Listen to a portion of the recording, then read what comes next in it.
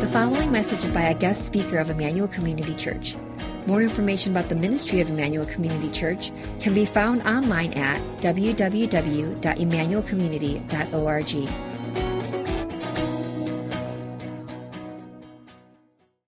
So I'd like to introduce our guest speaker this morning.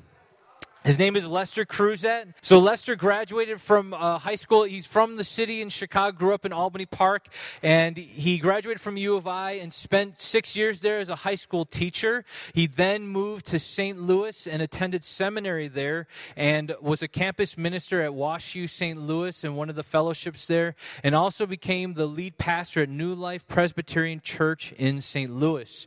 In 2017, Lester moved out to Chicago in obedience to the Lord, and he started attending our church last December. Now, he's married, his wife Grace, and this is what he wrote. I didn't say this, okay? He has 2 Corpino children, which means half Filipino, half Korean children. Oldest daughter, Hannah, 4, and Joseph, 1. And what I want to say about Lester is that he's just such an authentic brother. And this is not in the script, but super grateful for him. And one thing he didn't share in his bio is that he is a phenomenal dancer. And I don't know if he's going to do anything for us this morning. I know, it precedes you, man. So before you hear the word, let's welcome our brother Lester Cruzet to the podium.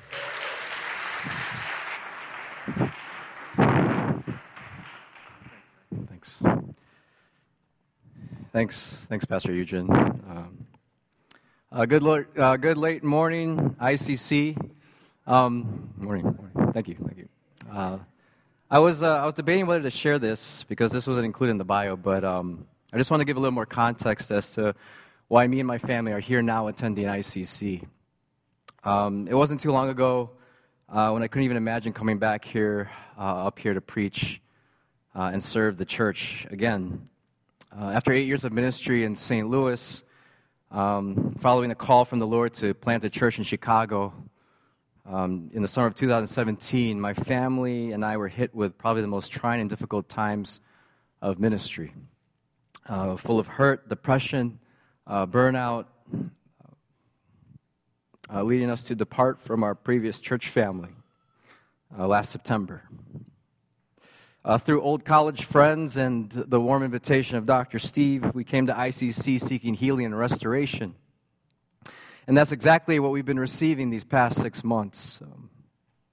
To our friends here, the pastoral staff, leadership, titos and titas, and faithful members of Emmanuel, just thank you for the timely messages, the hangouts, the prayers, the conversations over meals, your listening ears, and your welcoming spirit. We are truly finding a renewing of our strength and hope in God and His church.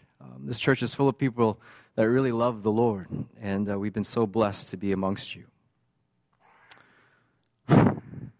Well, that said, now receive the benediction. Nice. Just kidding.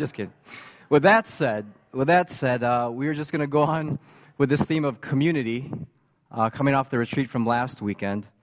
And we're going to hear more from the Word of God as it relates to this topic of forgiveness.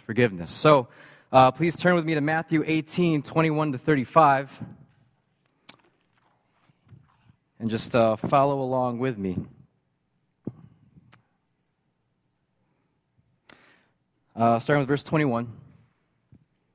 Then Peter came up and said to him, Lord, how often will my brother sin against me and I forgive him? As many as 7 times?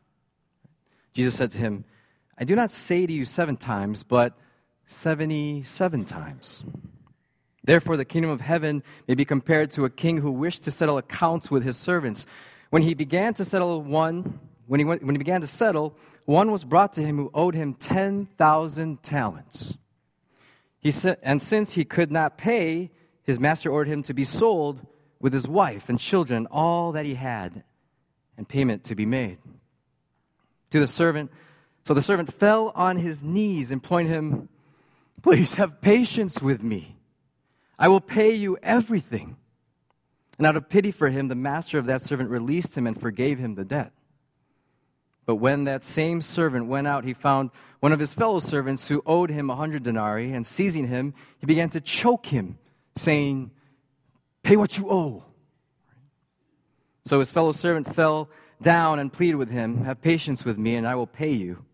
He refused and went and put him in prison until he should pay the debt. When his fellow servants saw what had taken place, they were greatly distressed, and they went and reported to their master all that had taken place. Then his master summoned him and said to him, "You wicked servant, I forgave you all that debt because you pleaded with me. And should not you have had mercy on your fellow servant as I had mercy on you?" And in anger his master delivered him to the jailers until he should pay all his debt. So also my heavenly Father will do to every one of you if you do not forgive your brother from your heart. Please pray with me one more time.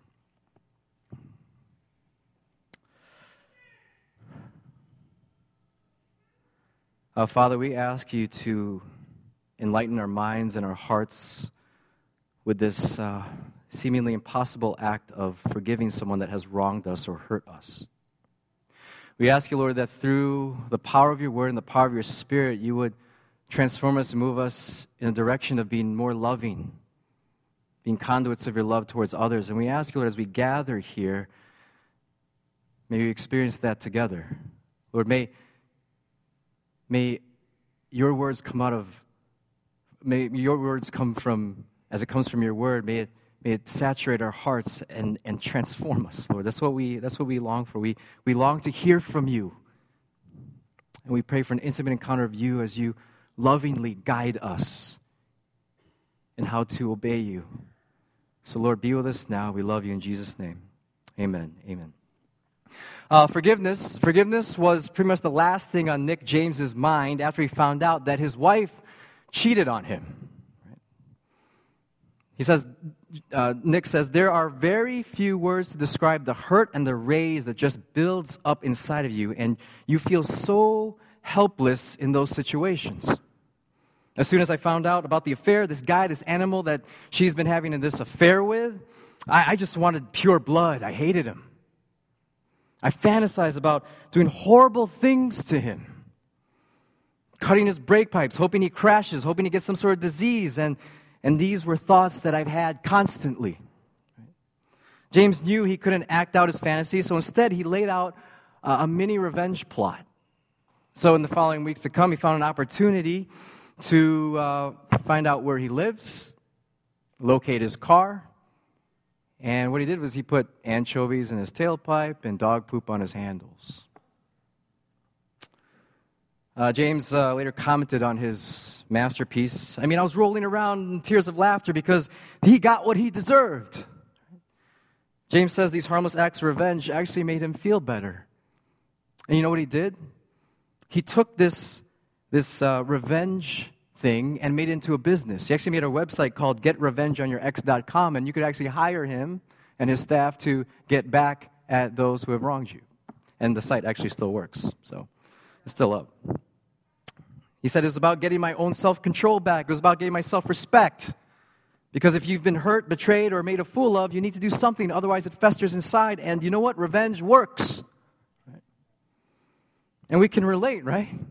We can relate when we're wronged. For most of us, our knee-jerk reaction is to want to get back at the person. Right? There's something inside of us that longs for justice, and we can even fantasize and daydream about taking that justice into our own hands, right? Through some degree of vengeance, right? This theme of vengeance saturates our culture. Many movies like Kill Bill, Gladiator, countless Korean movies, right? They're all based on this theme of revenge. Right? Think of the recent Marvel movies. I can't think of many Marvel heroes that don't have their origin story or primary motive of fighting crime based on avenging the loss of a loved one. Right? All this to say that it is very, very hard. It's a hard thing to forgive. It's a very hard thing to forgive. It can seem so impossible to do. When we're hurt, every fiber of our being wants to withhold that forgiveness. Maybe we want to give up on the relationship. We want to treat our offender in a cold manner, inflict emotional pain back, right? We want to lash back. We want to take revenge. And I get it. I thought I could work and get along with everybody, right? But it wasn't until I encountered a fellow brother in Christ that deeply wounded me. I felt betrayed, cheated. I wanted every fiber of my being to feel for him to feel what I felt. I never thought I had the capacity to hate, to have such violent scenarios play out in my head in getting back at him. Now, if you think it's easy to forgive, then I think it's safe to say that you have never really been wounded and hurt by another person. This sermon is a result of my own pain and exploration of what it means to forgive as it is taught and revealed in the Word of God. And so simple outline, right? So we'll do this. We'll look at the what, why, and how of forgiveness. The what, why, and how. All anchored in the passage that we just read. So let's start off, right? Number one, what is forgiveness? All right, well, let's start with what it's not. What it's not, quickly, what it's not. Forgiveness is certainly not forgetting. The king in this parable, the master in this parable, did not forget about the debt he was owed. There was no memory loss here. Right? If you have been terribly abused, neglected, victimized by someone, you probably haven't forgotten it. And you know what? You really don't need to do so. You don't need to. You can learn to forgive, yet remember quite well of the offense. And that's okay. It's okay. So the saying to forgive is to forget is 100% false. Second, forgiveness is not excusing. Excusing says, that's okay. That's all right. It's all good, right? It implies that what your offender did wasn't really wrong. But the king the master never said that was okay, that it wasn't a big deal. Rather, forgiveness is the opposite of excusing. Forgiveness actually recognizes the wrong. It says, we both know what you did was wrong and without excuse. Forgiveness is not excusing. True forgiveness recognizes what wrong has been done. Third, forgiveness is certainly not a feeling. And this is what causes us to get stuck in unforgiveness. I'm just like, I'm going to wait to feel like I need to forgive, and then I'll forgive. No, you don't feel your way through forgiveness. Now, please don't misunderstand me. I'm not saying it's wrong to feel the way you do. We just don't want to deny ourselves the right and the opportunity to feel the feelings of hurt and betrayal. We have to let those emotions run its course. But feelings of forgiveness, they can be actually mutually exclusive from one another. Forgiveness is not a feeling. Forgiveness is actually an act of the will, a choice. Fourth, this is an important one. It's not an isolated moment, right? It's not a one-time thing. It's naive to believe that forgiving another for any one failure or a lifetime of harm is ever entirely finished. Rather, forgiveness is a journey. It's a process that you continue to move into, that you continue to work through time and time again. Forgiveness is a choice that depending on how deep the offense is, it needs to be done again and again and again. It's a process. And then finally, forgiveness is not reconciliation. Forgiveness is not reconciliation. We say things like, I can never forgive him or her because I can't even picture being in a relationship with that person anymore. I can't go in business with them again. How am I supposed to forgive them? But guess what? Reconciliation, it takes two people. Forgiveness, it takes one. It takes one. You may never go back into business with them. You may never have the same relationship with them again. But you still are called to forgive. Reconciliation is between you and the offending party. Forgiveness is between you and God. Forgiveness is not forgetting, excusing, feeling. It's not a feeling. It's not an isolated moment. It's not reconciliation. So what is forgiveness?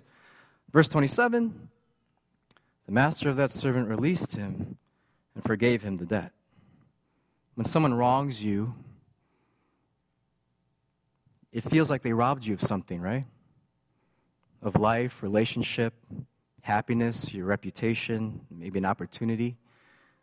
Therefore, they owe you for what they have taken from you. That's why you hear people say, I feel like she took something from me. I feel robbed. I'm at a loss. They need to pay for me losing out. If they smeared our reputation, we want to smear them back. If they took an opportunity away, we want to take an opportunity away from them. An eye for an eye. Sometimes an eye for 2 eyes and a nose. We basically want to inflict the pain that we suffered onto the other, having them pay. We want them to pay, right? But forgiveness means what? Not they pay, but you pay, right? You pay. Forgiveness is actually absorbing pain rather than inflicting it on the other. Forgiveness is then, you can say it's costly. It always involves our own suffering when we, and we are called to what? Absorb that pain. Forgiveness is sacrificial because you're saying, they don't owe me anymore. They don't owe me anymore.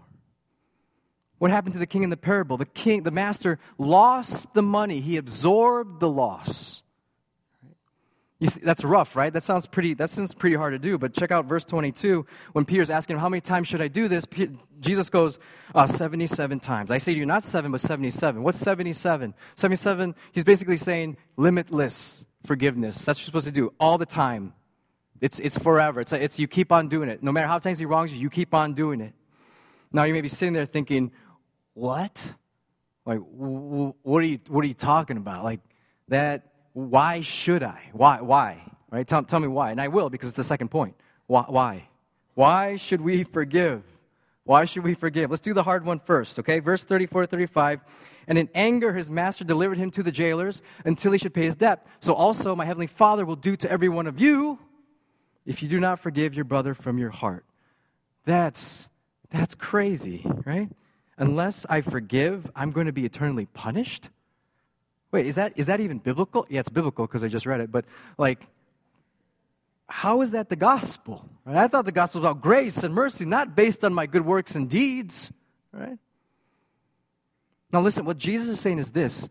If you have truly received grace, if you have truly received me as your Savior, if you really get the gospel, then you should be able to, at the very least, extend that same grace and mercy to another person. You are the servant that was forgiven by the master and in turn called to forgive your fellow brother and sister. You're commanded to forgive or to move into the journey of forgiveness. It is one of the most important marks of a true Christian. Pat Morrison writes this, we are not called to forgive others in order to earn God's love. Rather, having experienced His love, we have the basis and motive to forgive others. You see, this is what makes Christian forgiveness different from any other kind of forgiveness in the world. It's not based on our morality or willpower. It's based on someone outside of us. It's based on God and the power of His forgiveness empowering us to forgive others. Now, that's one reason. It's commanded. Two, why else should we forgive? Verse 21 and 22, Peter comes to the Lord and says, Lord, how often should I forgive him? Right? How often should I forgive him as he sins against me? What if he sins against me over and over again? How many times? And that question right there, Peter has made a wrong assumption. He thinks that forgiveness is actually for the benefit of the offender. I forgive, I pardon you. Right? A benefit for the offender, right? But forgiveness, looking at forgiveness in this way, it's twisted. It's not right. Listen, when you're thinking about forgiving someone, what if they've wronged you? What if they don't even know that they wronged you, right? Or worse, what about if they don't even care that they wronged you? What do? Right? It just eats you up inside, right? Listen, forgiveness, it's supposed to happen despite the other, independent of how they react. Forgiveness doesn't depend on the other person apologizing and accepting your offer of forgiveness. Then what's going on? Here's the thing. Forgiveness is not for the offender. It's actually for you. It's not for the offender. It's for you. It's really for your sake.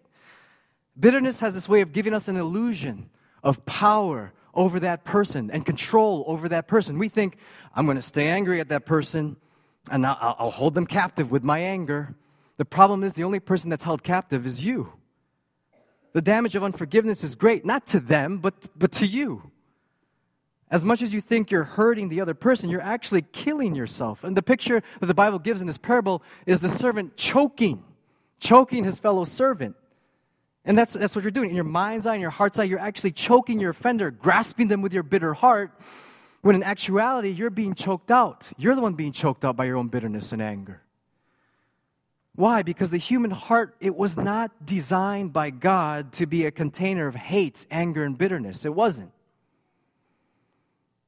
So why should I forgive? You're commanded to forgive. Right? You've been given forgiveness. Now give that to someone else. It's a true mark of a Christian. And second, unforgiveness, bitterness, resentment, man, that eats at your soul. So, third, let's go. How? Right? Okay, you got how then do I do this forgiveness thing? And I'm going to be really, really practical here, okay? Really practical. And again, this can take time, right? This can take time. So first, listen, it's really important. It's really, really, really important to be specific, okay? If we hurt generally, we forgive generally. You don't want to do that, right? It's important to recognize the wrong, recognize what happened, call out specifically what happened, who did the offense, right? Who, what, when, where, why. Why? We can only work through, listen, we can only work through what we first acknowledge.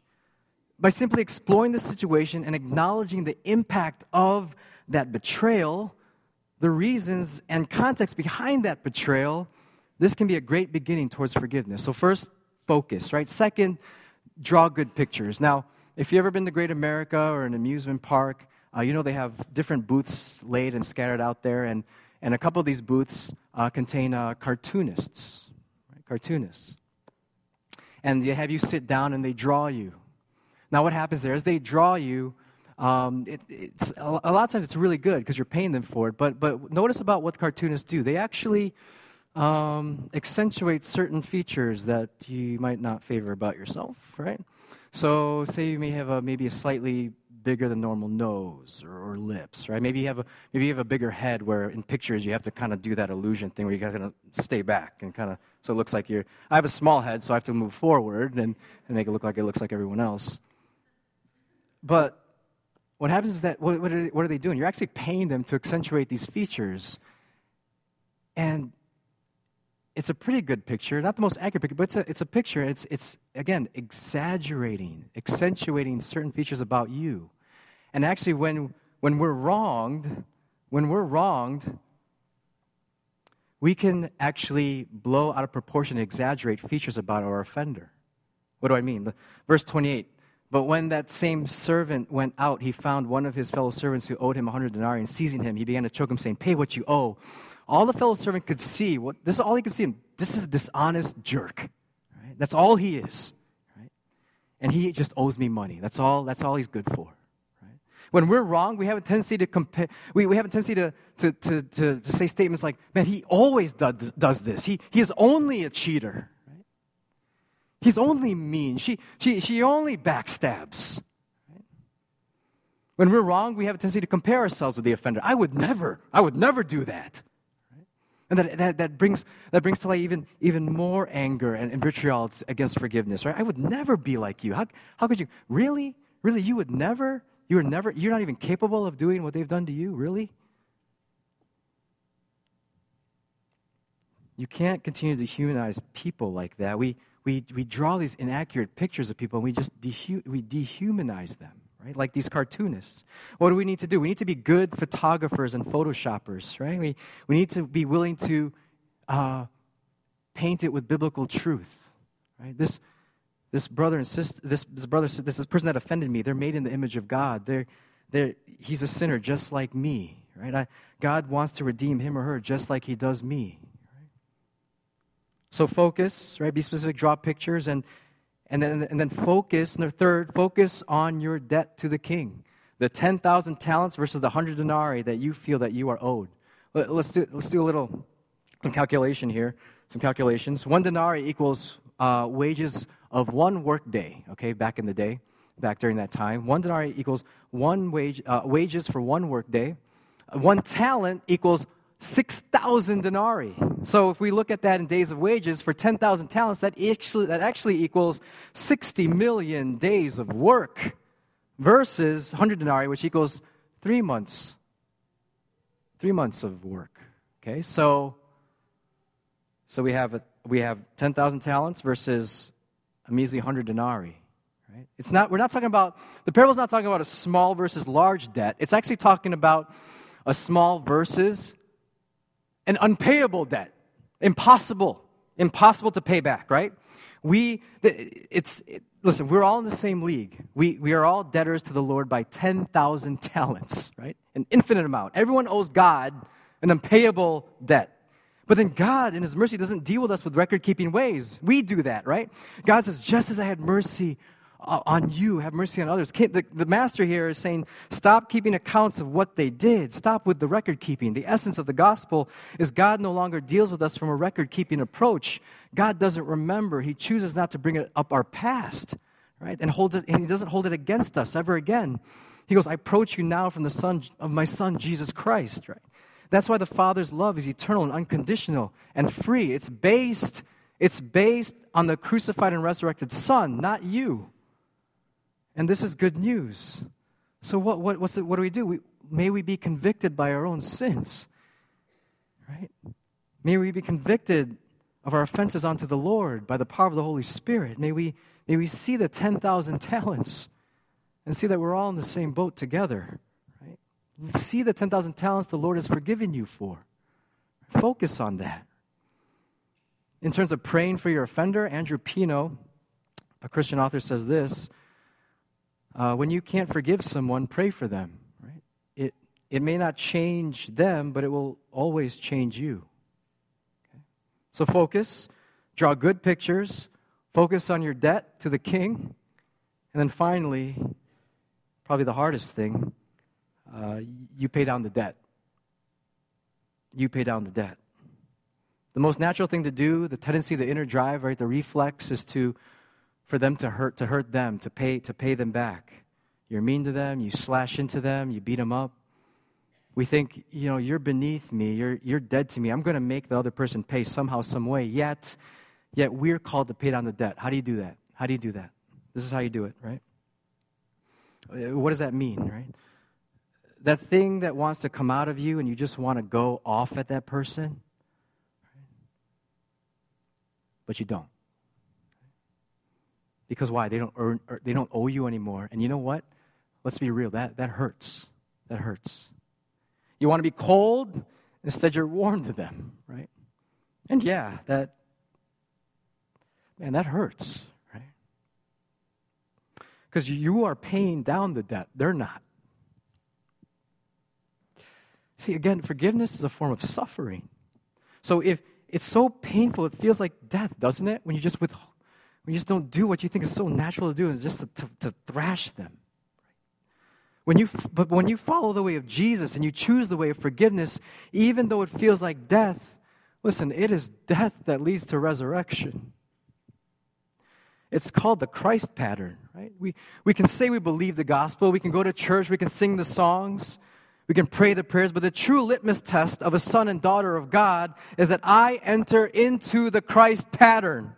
I die, I suffer, only to find life, only to find resurrection from my death. It is Jesus that leads us to rebirth, resurrection, and transformation. Though through the death-like experience of forgiving someone, you never come out the same again. You never come out the same again. You will find the Heavenly Father meet you in your pain. He is your great reward for forgiving. God is your great reward for forgiving. So as you journey in forgiveness, you're coming into the likeness of Jesus, becoming that much more real. The relationship, the intimacy of you and the Lord becomes that much more real. The Father becomes that much more real and alive. Psalm 16:11. These verses come in the context of being obedient in obedience with the Lord. It says this: you make known to me the path of life. In your presence there is fullness of joy. At your right hand are pleasures forevermore. You gain so much more in Him than what you feel like you lost from them. One more time. You gain so much more in Him than what you feel like you lost from them. In your lifetime, you will die to yourself again and again, but you will also be resurrected in Him again and again. This is the Christ pattern. Death to life, death to life. When you forgive, you engage in the Christ pattern. Now, we've talked about forgiveness. We've talked about forgiveness for others and receiving that forgiveness from God. But, your Christianity it's not just about you and God. The gospel Christianity is also about you and God and how the whole world is affected. Forgiveness has a macroscopic, worldwide effect. Every single deed of forgiveness one partakes in, it changes the world. I don't know if you've ever seen this platform on the internet. It's called Quora. It's a website where you can actually type in questions, and the best answers actually get voted up. It's a really great site, just learning new things. And there was this question that was posed on Quora about a couple of years ago, and it asked this: why do certain people derive pleasure from doing cruel things to their fellow human beings? One woman responds in a deep and profound way. She says this: if you have ever had your heart broken or lost someone you love, you know the way emotional pain can move around inside of you, shutting your throat, twisting your stomach, pressing down on your heart. This traveling pain is my definition of suffering. She continues on giving an account of a time when there was genocide in southeastern Europe. She says this: in July 1995, 8,000 men and boys were massacred in a small town east of Bosnia. It was called the Srebrenica genocide. In the midst of that horrific time, there was an interview where a man justified his part in a murder. He explained that his son had been killed by Bosnian Muslims. She continues, I remember being floored. How could it be that someone who had suffered the loss of a child could ever want anyone else to feel the same way? But of course, what he was hoping to do was not to feel the loss, but to turn it into heat and blast it onto someone else's heart. When suffering is upon us, we have two options. We can process and digest it and pass it on, or we can absorb it. She goes on to say this: my definition of evil is suffering passed along to someone else. Again, my definition of evil is suffering passed along to someone else. In the process, whatever started the pain is lost, and the energy moves as revenge or cruelty until someone else can bring it to ground. Whatever started the pain is lost, and the energy moves as revenge or cruelty until someone else can bring it to ground. God, our Father, has found a way for the perpetual nature of evil to be stopped. Jesus is that someone that brings the pain to the ground and stops it from being passed to another. On the cross, He willingly dies for our sins, taking all the pain and wrath of the Father so that we wouldn't have to suffer and be destroyed from that wrath. It is Jesus that takes that wrath on the cross head on and refuses to blast us back with it. What does He do? He absorbs the pain. Jesus absorbs the pain and He keeps it for Himself. It is on that cross that we receive forgiveness. It is on that cross where true and eternal suffering stops in Jesus. Right? I mean, we don't stop suffering in this world, but the eternal suffering of being apart from the Heavenly Father is terminated. We're with Him forever because of Jesus. As we live in a world of perpetual evil, a world where it's normal, even justified to when we get hurt, we pass on the hurt from one person to another. Where it's a common practice for suffering to be passed on from one hurt person to another, like an infectious disease. It is forgiveness that stops the suffering from moving on. And like Jesus, the suffering stops with us, in us. We take on the suffering that comes with forgiveness because we know that we have the power to do so in the gospel. Our suffering, our death brings life to others, and we find ourselves participating in God's plan of making this world new again. The Lord is working to redeem and bring shalom, peace to this world. And as we choose to forgive, we're actually playing our kingdom part in the healing and restoration of this broken and unforgiving world. We are in effect giving a real life, living and breathing example of Christ's available forgiveness for others, that they may find Him, that they may know Him, that they may encounter Him through us. From engaging in the impossible act of forgiveness, may your knowledge and faith in the gospel just deepen. May, as you forgive, may your encounter of the Lord be that much more rich and real. Marianne Williamson, an author, says this: the practice of forgiveness is our most important contribution to the healing of this world. We are called to be living, breathing manifestations of God's forgiveness in Christ on the cross.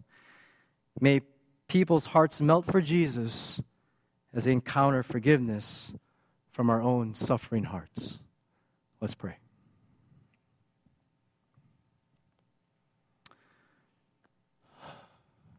Paul pretty much sums up this whole sermon well with these verses. Colossians 3:12-13.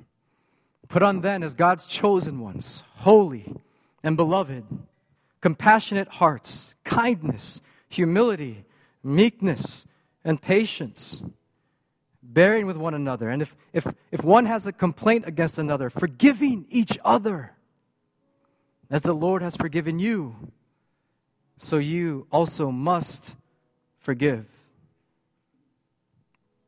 You've heard the saying, right? Hurt people hurt people. But the hurt people of God forgive people. Listen, I am no way minimizing your heart, the hurt in your heart, the offense, the trauma you may be going through from being wronged. What I am saying is that I think God is bigger than that. So who do you need to forgive? Who do you know needs to be freed from their imprisonment of choosing not to forgive? To continue in their bitterness, anger, and blame, decaying their soul and slowly losing sight of their Christ on the cross. Pray for yourself. Pray for your offenders. Pray for those who are stuck in unforgiveness. May God, by the wisdom of His good word and power of the Holy Spirit, continue to form us into His forgiving people that have been forgiven because of Christ and Christ alone. So please pray those prayers right now.